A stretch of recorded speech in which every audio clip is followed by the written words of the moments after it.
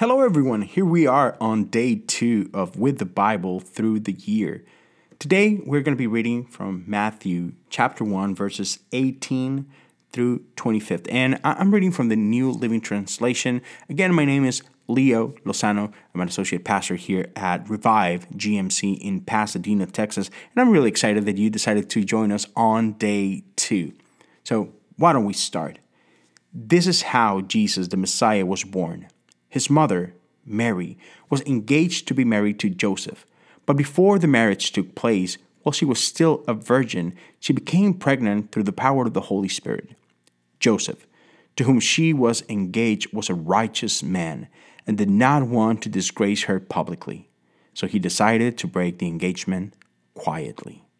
As he considered this, an angel of the Lord appeared to him in a dream. "Joseph, son of David," the angel said, "do not be afraid to take Mary as your wife, for the child within her was conceived by the Holy Spirit, and she will have a son, and you are to name him Jesus, for he will save his people from their sins." All of this occurred to fulfill the Lord's message through his prophet.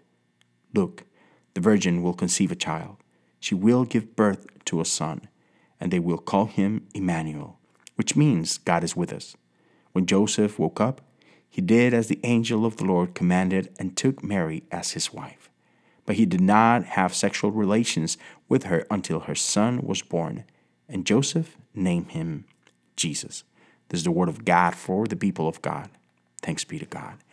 Now, friends, again, I don't know what God imprinted in your heart this morning as we read this, and please do treasure that, ponder on that, and let me just share a little bit of what God placed in my heart as we read this together.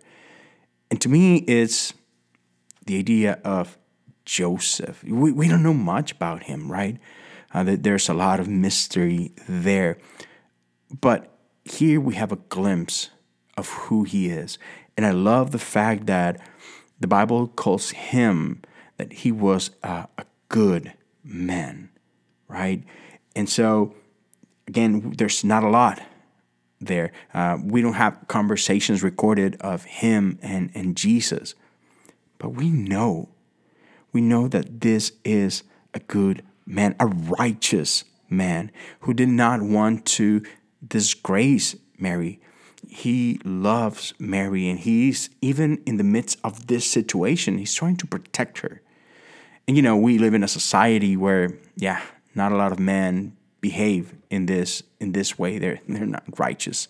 It would have been easy for him to get angry and to try to hurt her, because he has been hurt by this, because he's like, he doesn't understand. But but God speaks to him, and we see another great virtue in his life, that he is sensitive to the word of God, to the voice of God. He is in sync with what God is doing and saying. And not only that, he is obedient. He decides to, regardless of how he feels or what he might think of the whole thing, he submits to the authority of our Lord. And so, in obedience, he decides to just receive Mary, to love her, to protect her, and to be the father of this baby boy, right?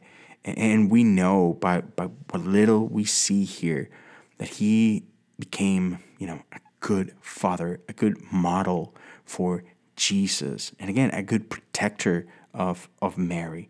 And so I love that. And I think that that's something that we should aspire to be and model after. My prayer is that we too can be people like Joseph, righteous, obedient, and always with our ears ready to hear what God is speaking to our lives. And with that heart, right? With a heart willing to do his will. So, friends, that's all for today, day number 2. Here we go. We're starting to get some momentum.